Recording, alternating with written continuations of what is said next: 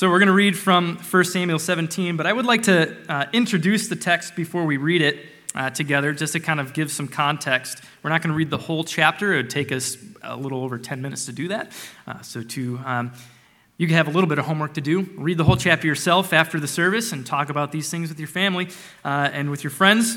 But we're going to read a cross-section of this passage to get to the heart of the matter. So let me introduce this to you all first, and then we'll read the Word of God together. During the summers, when I was a little boy, my family and I would drive out to Warsaw, Indiana, along US 30 to visit my grandfather. He lived on the lake out there. And just as we were getting antsy in the van after this long drive, we would know we were getting close when we saw it. A small church with a massive picture window facing the highway.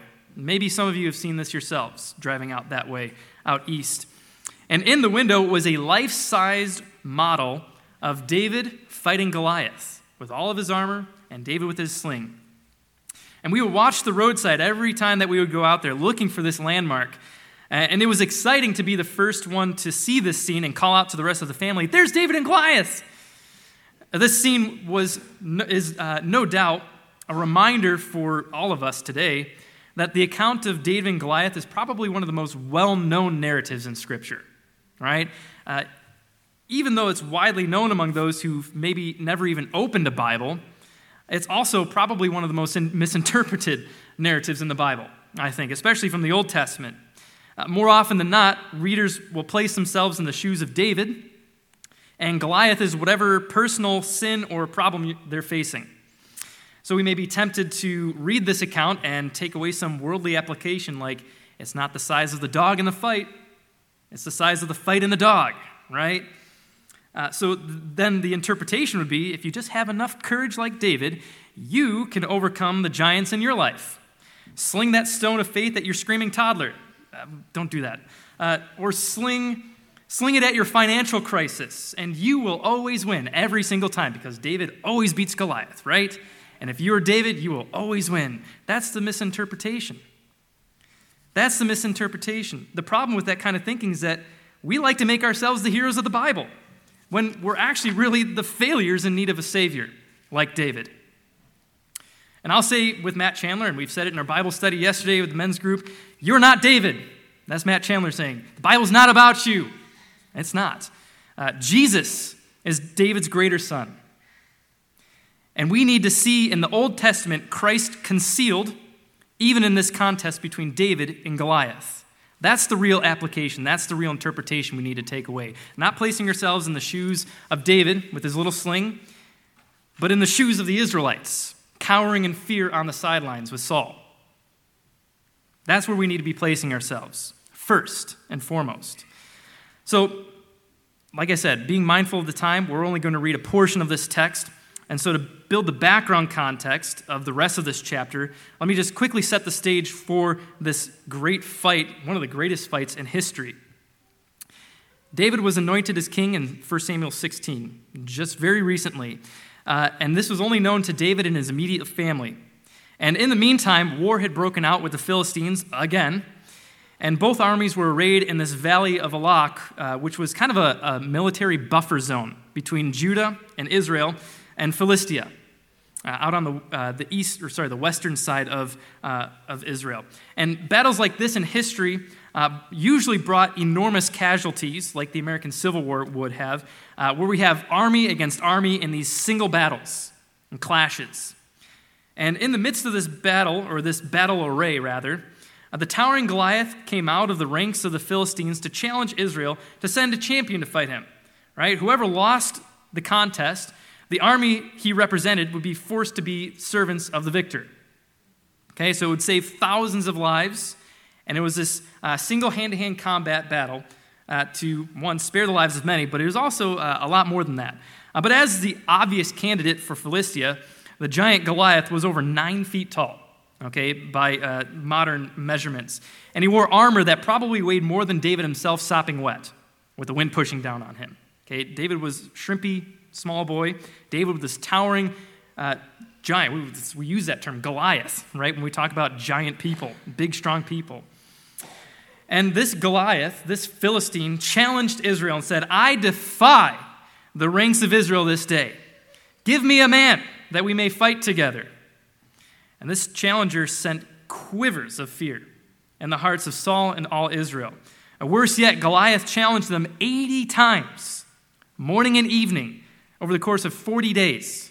It wasn't just one time that he came out and he's like, come on, fight me. And they were like, oh, no. No, he did this every single day for over a month. And each time he challenged them, the men of the army of Israel had to question their own courage and really, ultimately, their own faith in the Lord who saves.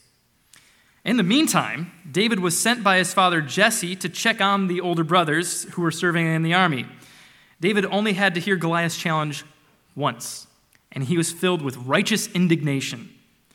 And instead of sizing Goliath up for his intimidating stature and appearance, David asked very hotly of all those around him, who is this uncircumcised Philistine, that he should defy the armies of the living God? For David, this challenge was not one of outward strength, but a spiritual battle. Goliath defied the living God. Saul and the Israelites were faithlessly focused on human strength and effort. And as David rattled the sabers in Israel, Saul wanted to hear from him. And so where we pick up the passage today in verse 31, we can see two things being developed here in light of this spiritual battle. One, David represents Israel better than Saul. Two, the living God saves by his own power. Let's read the word of God. Verse 31. When the words that David spoke were heard, they repeated them before Saul, and he sent for him. And David said to Saul, let no man's heart fail because of him. Your servant will go and fight him with this Philistine. And Saul said to David, you're not able to go against this Philistine to fight with him, for you're but a youth, and he has been a man of war from his youth. But David said to Saul, your servant used to keep the sheep for his father. And when there came a lion or a bear and took a lamb from the flock, I went after him and struck him and delivered it out of his mouth. And if he rose against me, I caught him by his beard and struck him and killed him. Your servant has struck down both lions, plural, and bears, plural. And this uncircumcised Philistine shall be like one of them, for he has defied the armies of the living God. And David said, the Lord who delivered me from the paw of the lion and from the paw of the bear will deliver me from the hand of this Philistine. And Saul said to David, go, and the Lord be with you. Then Saul clothed David with his armor. He put a helmet of bronze on his head and clothed him with a coat of mail. And David strapped his sword over his armor. And he tried in vain to go, for he had not tested them. Then David said to Saul, I cannot go with these, for I have not tested them. So David put them off. Then he took his staff in his hand and chose 5 smooth stones from the brook and put them in his shepherd's pouch.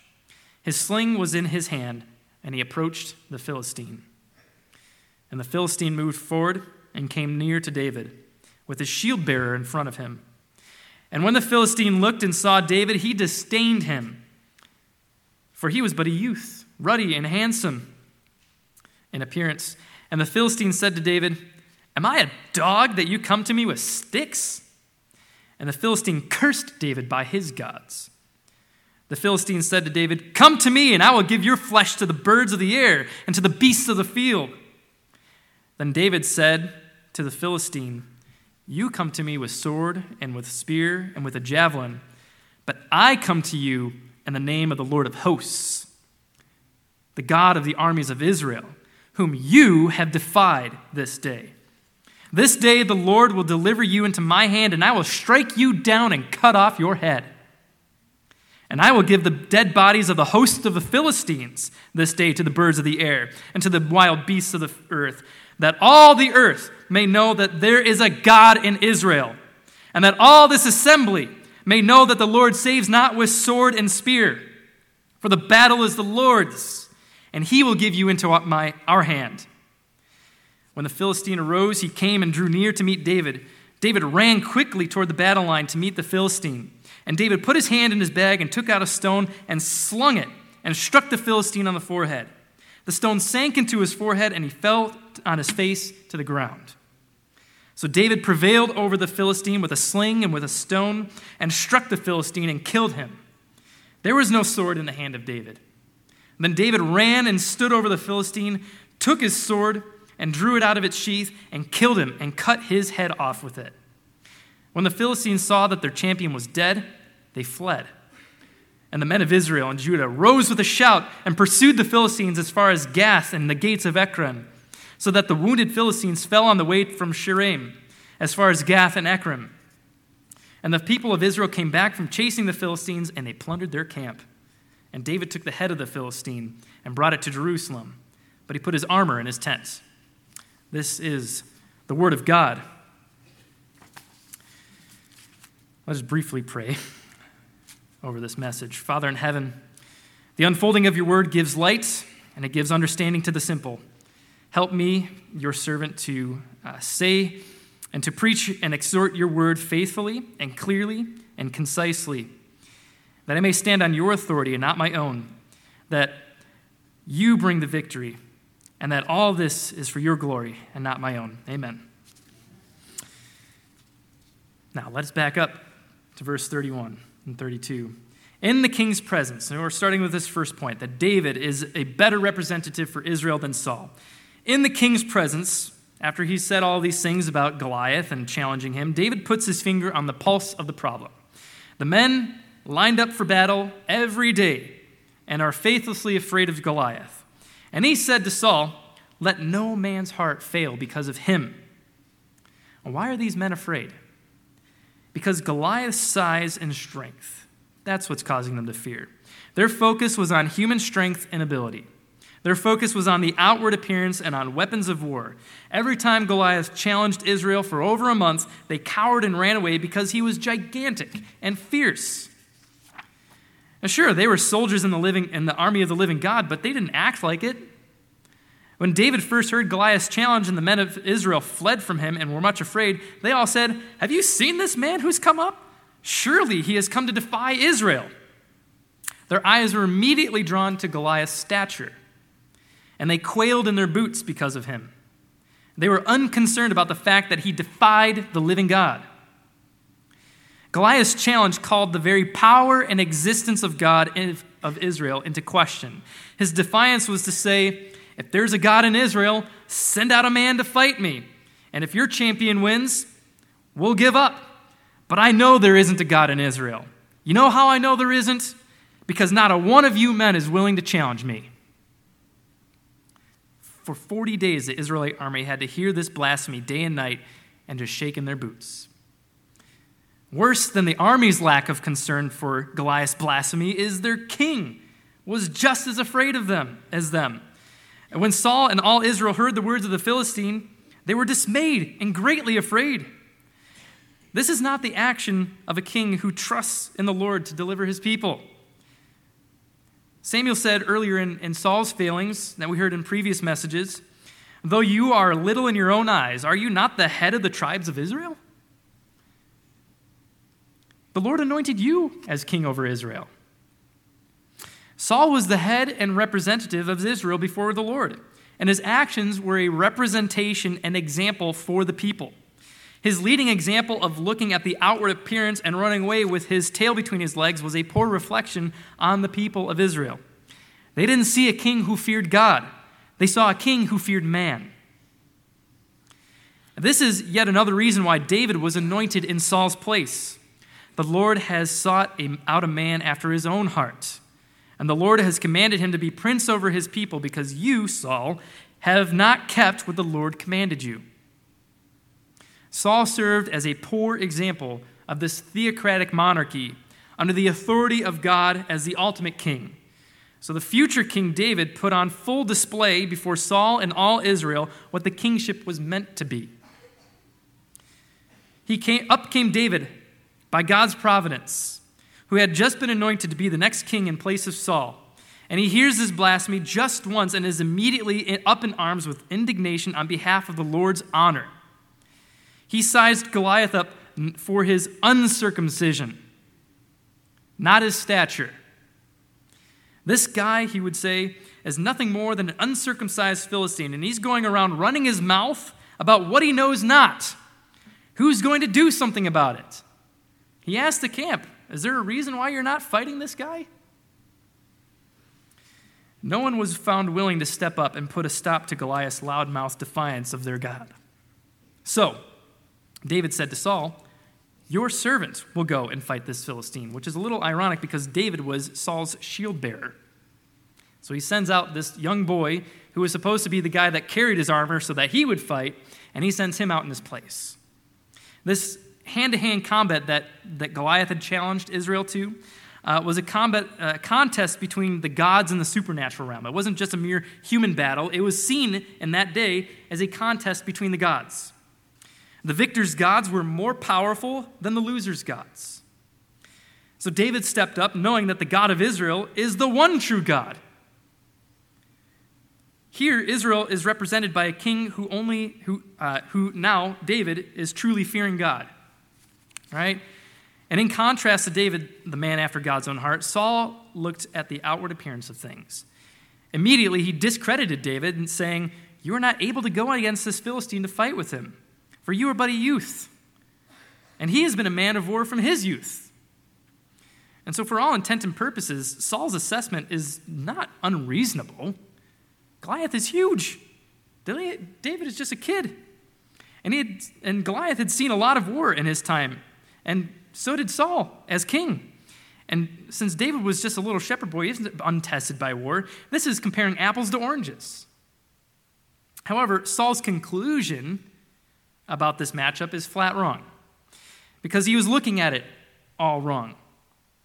He saw the towering Goliath contrasted with a pipsqueak David, but he missed seeing the living God behind David. In contrast to Saul, David had a profound confidence in the Lord's ability to deliver. And to persuade Saul of this, he told Saul about the times when some of the sheep he had been looking after had been taken by a lion or a bear. He said, I went after him, and I struck him and delivered him from his mouth. I caught him by the beard, and I struck him and killed him. David had experience rescuing captive sheep from powerful beasts. It is one thing to kill lions and bears for taking lambs.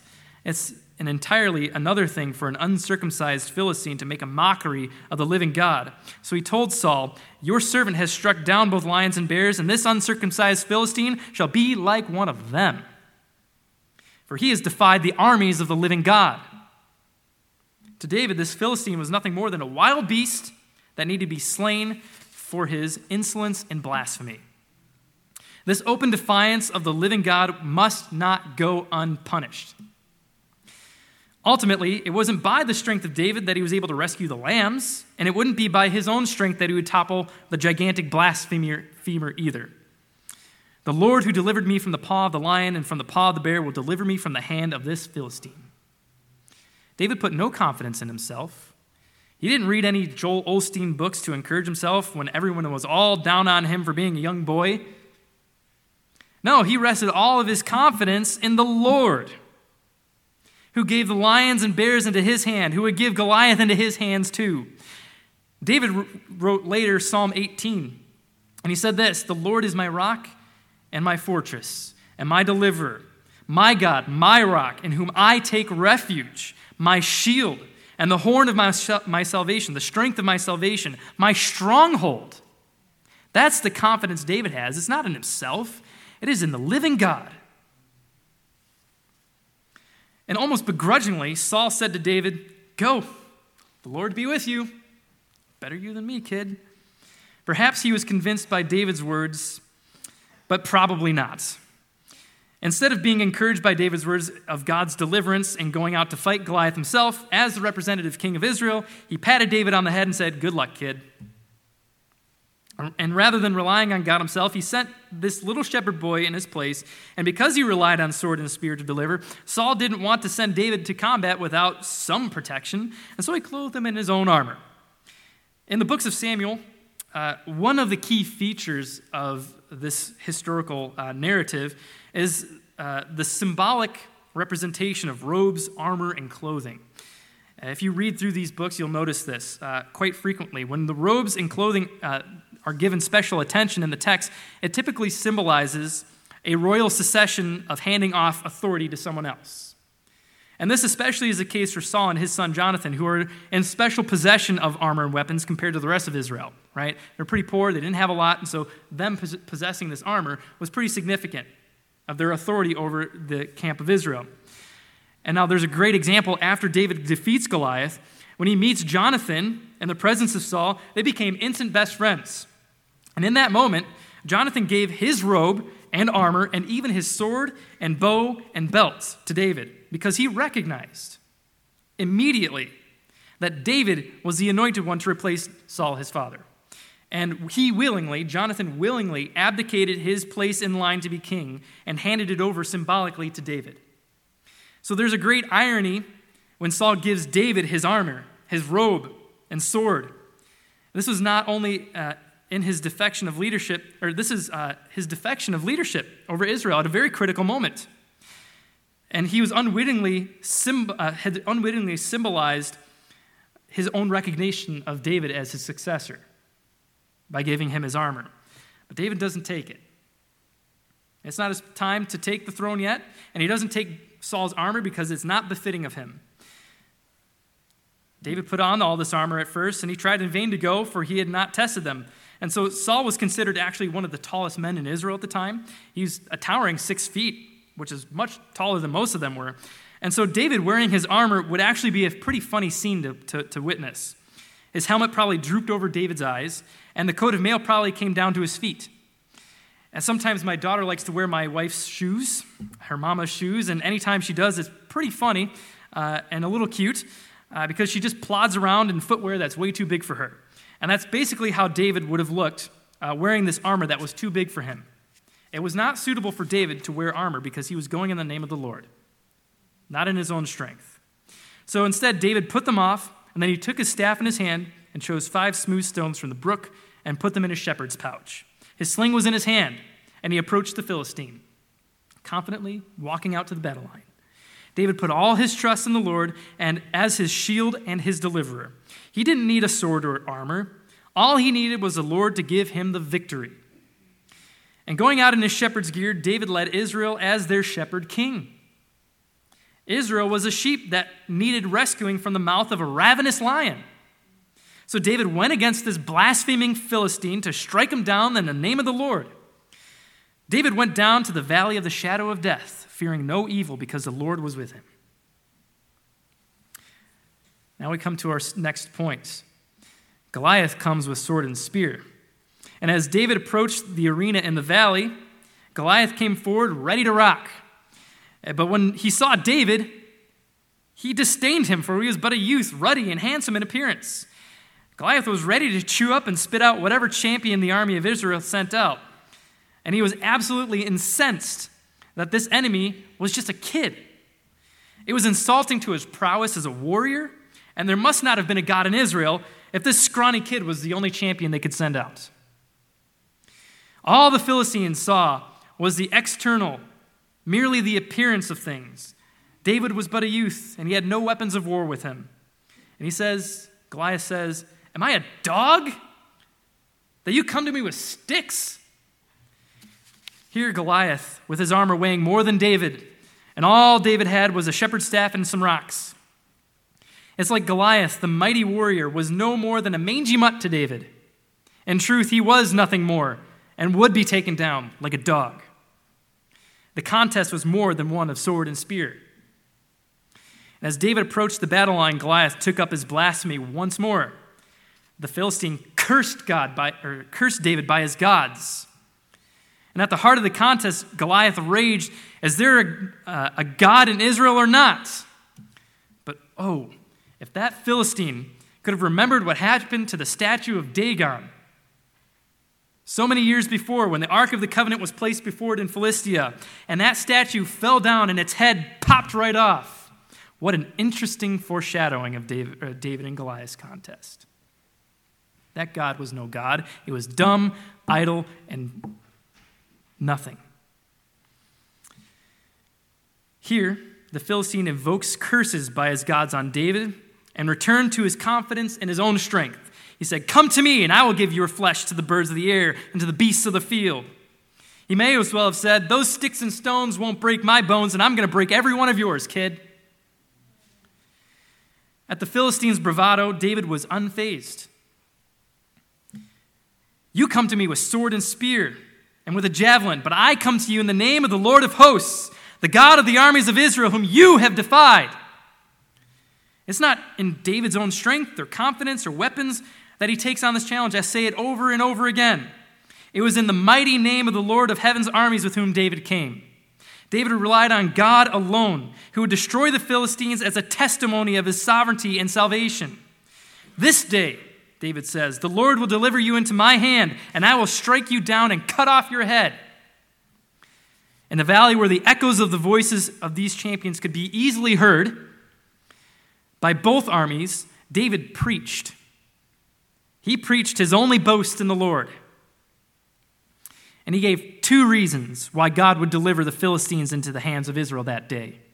The first reason is that all the earth may know that there is a God in Israel. Unlike Philistia, there is a God in Israel. He is the living God who made the heavens and the earth. This contest was over before it began, because there is no God in Philistia.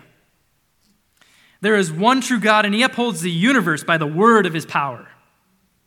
So despite his misrepresentation by Saul and the army of Israel, cowering in fear as if there was no God, he is there. He has spoken, and he is mighty to save. This battle was a testimony to the whole world, not of how an underdog can win against a formidable foe, but of God's eternal power and glory. The second reason is that all this assembly, the armies gathered hearing his voice, and you as well, may know that the Lord saves not with sword and spear, for the battle is the Lord's, and he will give you into our hand. It's not by the strength or prowess of men that God saves, but through the weak and foolish things of this world. It's a stark contrast to what the world expects: human strength, determination, and power.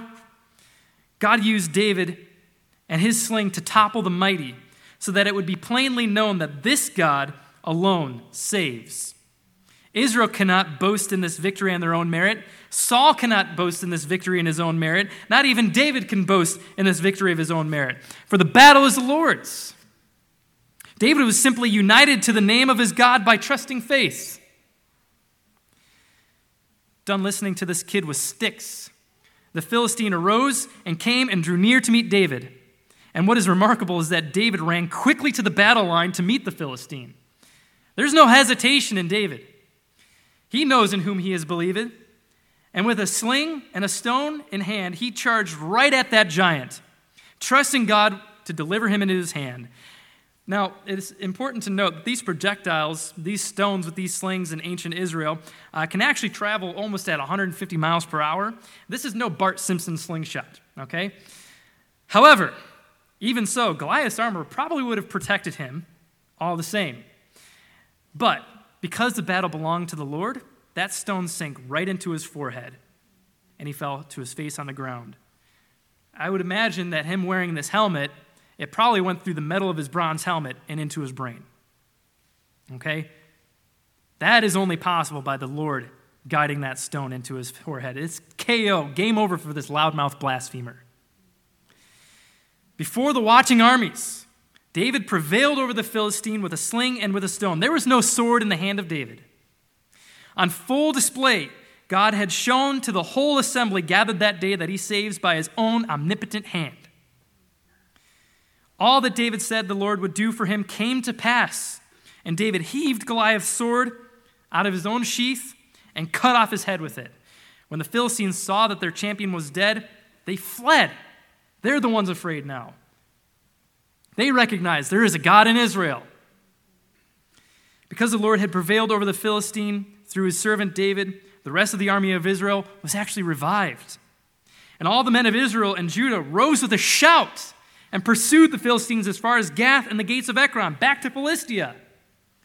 The Lord's anointed king was victorious over the champion of the Philistines, and God gave further victory to Israel over the rest of the host of the Philistines. There is a God in Israel. And he does not save with sword and spear, but delivers his people and delivers them into their hands. All the victory and all the glory belongs to the living God. No doubt, David's possession of the Philistines' head and the armor was a perpetual reminder that the battle is the Lord's. We have a representative king who has gone before us 2,000 years ago. This king is David's greater son, and greater than Saul or David ever could be. David was just a type, looking forward to that greater son and Lord to come to vanquish more than just a giant blasphemer. Jesus is David's greater son, anointed by the Holy Spirit and appointed to be the head of the church. This Jesus is far greater than David because he took on the enemies of sin and death, and he destroyed them for his people. In the beginning, our first parents disobeyed God and brought sin and death into this world. Adam was our representative in the Garden of Eden. He was the head of all humanity. And because Adam failed by his disobedience, all mankind was cast into brokenness associated with his disobedience. And Saul followed the pattern after Adam, failing to keep God's commandments and failing to be the representation of Israel as he ought to be. And we all, like sheep, have gone astray, guilty by association with Adam and guilty of our own personal sin. We are far more like Saul and Israel than David in their uncircumcised hearts, faithless sinners. However, Jesus is the greater Adam, who is perfectly obedient to the Father. He is the representative of all redeemed humanity that puts their trust in him alone. We deserve eternal death and punishment for our sin, but because Jesus stood in our place at the cross under God's wrath, we stand forgiven. Because Jesus was perfectly obedient, even to the point of death on a cross, he secured victory and salvation for all who put their trust in him. David was foreshadowing Christ to come, standing in our place of the people where they would not and could not keep God's commandments and representing the people of God faithfully. Jesus is our victorious champion, standing now in victory at the throne of the Father. The victory over Goliath and the Philistines was the Lord's victory, and through faith, David receives the victory. In the same way, we are united to Jesus by faith alone. We are unable to secure our own victory over sin and death. It's too formidable of a foe. We are unjust in the sight of God by our own abilities, by our own merit, by our own works. We can't even grow in holiness by our own efforts. We are that small and weak. But thanks be to God for the gospel. It is the power of God for salvation to everyone who believes. First to the Jew, and then to the Greek. Even the Philistines can be saved now under Christ. And here's the kicker. The great power of God and the good news of Jesus Christ is found here. For in it the righteousness of God is revealed from faith for faith, as it is written, the just or the righteous shall live by faith. Not in their own works, but by being united to their Savior, by faith, trusting him. Do you realize what this means? For everyone who believes in the death and resurrection of Jesus as an atoning sacrifice for their sins, we are forgiven and we are given the righteousness of God. The victory of Christ's perfect life is applied to the believer at the first moment of trusting faith. We are quite actually robed in Christ's righteousness that he earns, that he gives us. And this is not of our own human will, strength, or accomplishments. It is purely the gracious gift of God according to his steadfast love. These robes are an indication of our co-inheritance with Christ, the truly righteous one. And all that Jesus accomplished by his death and resurrection are ours by faith alone. Yes, we must be the ones that put our trust in him. We must hold fast to him and trust in his real space-time history accomplishment. But this too is a gracious gift of God. We are spiritually united to Christ by faith. And it's not our faith that makes us righteous. It's Jesus who is righteous before God. And we are simply united to him by faith. So the death of Jesus on the cross becomes our death to sin. And the bodily resurrection of Jesus becomes our resurrection to life too. The whole life of the Christian is one lived by faith in the victory of our champion, Jesus. Francis Schaeffer says this over and over again. We live moment by moment in faith, from beginning to end. It's every single moment of every single day, living in the light of the death and resurrection of Christ and his accomplished work, not our own. As we fight the old sinful self, which has died to us in Christ, our victories over sin through repentance and faith are not really our victories. They're not. And if you think they are, that needs to be repented of, because it's not your victory. Our victories over sin are first the victory of Christ over sin and death, by his historical death and resurrection. We cannot overcome our own sinful blasphemies, except that they are first defeated by Christ, to whom we are united, again, by faith. I can wage a winning war against my sin because my champion is Christ and he is already victorious. And in light of that, the whole Christian life is to be a testimony to the watching world that there is a God in Israel, that in the church there is an almighty, omnipotent God who has the power over sin and death, and he has secured deliverance for his people through his champion, Jesus. May the watching world know that there is a God in Beacon Light, and that he saves us through that old rugged cross. Before the watching world, David prevailed over Goliath so that all the witnesses of the world would know that God did not save through strength of human weapons. No, God uses the weak and foolish things to shame the strong and the wise. The blaspheming enemy of God was full of his own worldly might and strength, but God publicly struck him down through the young shepherd boy with a simple sling and stone. And in conquering sin and death on behalf of his people, God used the weakness and foolishness of the cross. The disciples and all Israel expected Jesus, David's descendant, to conquer Rome through military might. But instead, he chose to be humiliated and slaughtered like a sheep upon an ugly cross.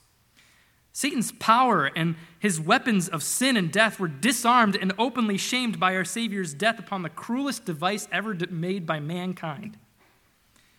By the resurrection of the crucified Lord, sin and death were delivered into the hand of our Lord and Savior. So if we are to boast in anything, let it not be in anything of ourselves. We cannot boast in politicians or in our nation. We cannot boast in our own holiness or our own intellect. We cannot boast in our own good works as if they are somehow good because of our doing them. But far be it from me to boast in anything except the cross of our Lord Jesus Christ, by which the world has been crucified to me and I to the world. For neither circumcision nor uncircumcision counts, but a new creation. All other boasting, John Piper says, is to be a boasting in the cross. All good things we have come by the precious blood of our Savior upon that cross. So let us lift up and glorify Jesus Christ and his finished work upon the cross, this weak and foolish torture device. This is the only way that any of us may be saved from the judgment we deserve.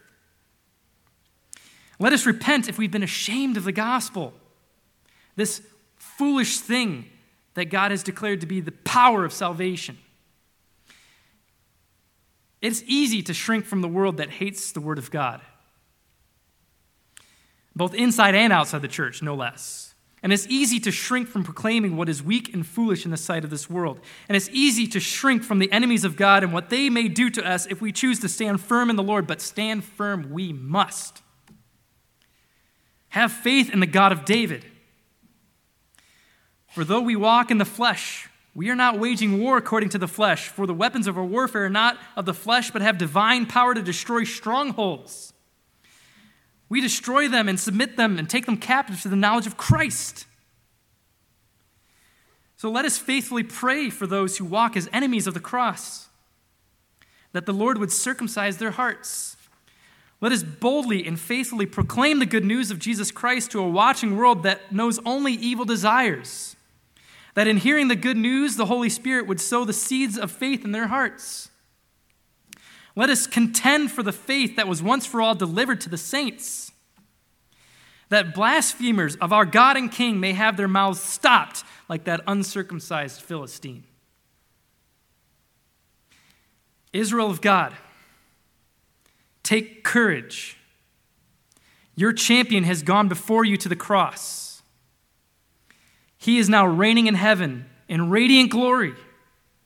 The victory belongs to our Savior in whom you place your trust. Sin and death are defeated, and you stand victorious through your glorious Savior. Ron is standing in glory victorious today because he put his trust in Christ and he died in faith. What can men do to us? In all things we are more than conquerors through him who loved us. Let's pray. God of the armies of Israel, we come into your holy presence. Hearing your word proclaimed this morning, may we be moved by your word to cast our sin at the foot of the cross and be united to Christ, your Son, our champion by faith, that we may be dead to the world and to our old selves and to be alive to you in Christ. Give us the confidence and courage to stand firm and hold fast to the promises you've declared to us, and that we would stand in victory through the Son, Jesus Christ. Amen.